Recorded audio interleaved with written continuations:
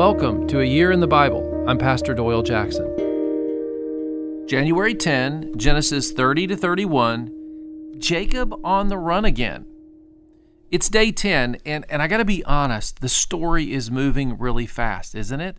I feel bad because I skipped over some of the stuff, and what you read yesterday, you begin to see how tense Jacob's life is.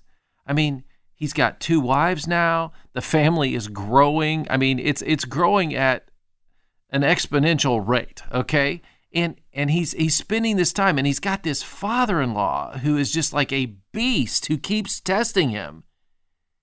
And what Jacob has been learning is how unfair life can be and how strange family can be. See, this is kind of the test of life, isn't it? Jacob left home with a strange relationship with his brothers, and now his wives have been fighting for his attention, but they begin to all agree that they have to go, that what's going on in their family isn't healthy. It becomes clear that Laban has used his daughters for his own financial gain. At the same time, God's trying to teach Jacob how his way will bring a blessing. See, you and I can be blessed and prosper in a world full of selfishness. Laban is not completely sold out to God. He uses divination in chapter 30 and verse 27, and yet he recognizes God when he speaks to him in a dream in chapter 31, verse 24. We can't afford to live like Laban, knowing something of God but not following God wholeheartedly. This is the lesson that we're learning. You have to follow God wholeheartedly and not shift into worldliness. Jacob says in Genesis 31:38, "These 20 years I have been with you." Why has Laban come to him?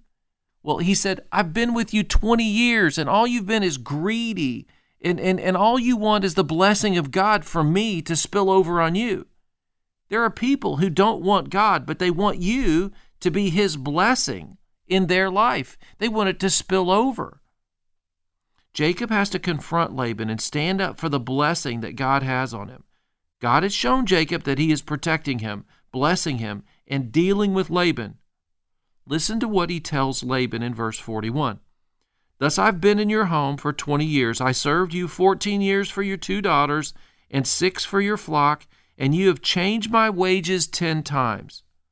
Unless the God of my father, the God of Abraham, and the fear of Isaac had been with me, surely now you would have sent me away empty-handed. God has seen my affliction and the labor of my hands and rebuked you last night." See, you and I can trust God to deliver us from this world. Jacob realizes that God has protected him against Laban. God has provided for him. And yes, Laban is an ungodly man, and he would have taken everything that Jacob has. The world will take everything that you have from you. But God wants to bless you. So here's our prayer today. Father in heaven, help me to see if I'm being taken advantage of by ungodly people and set me free. Let's read on.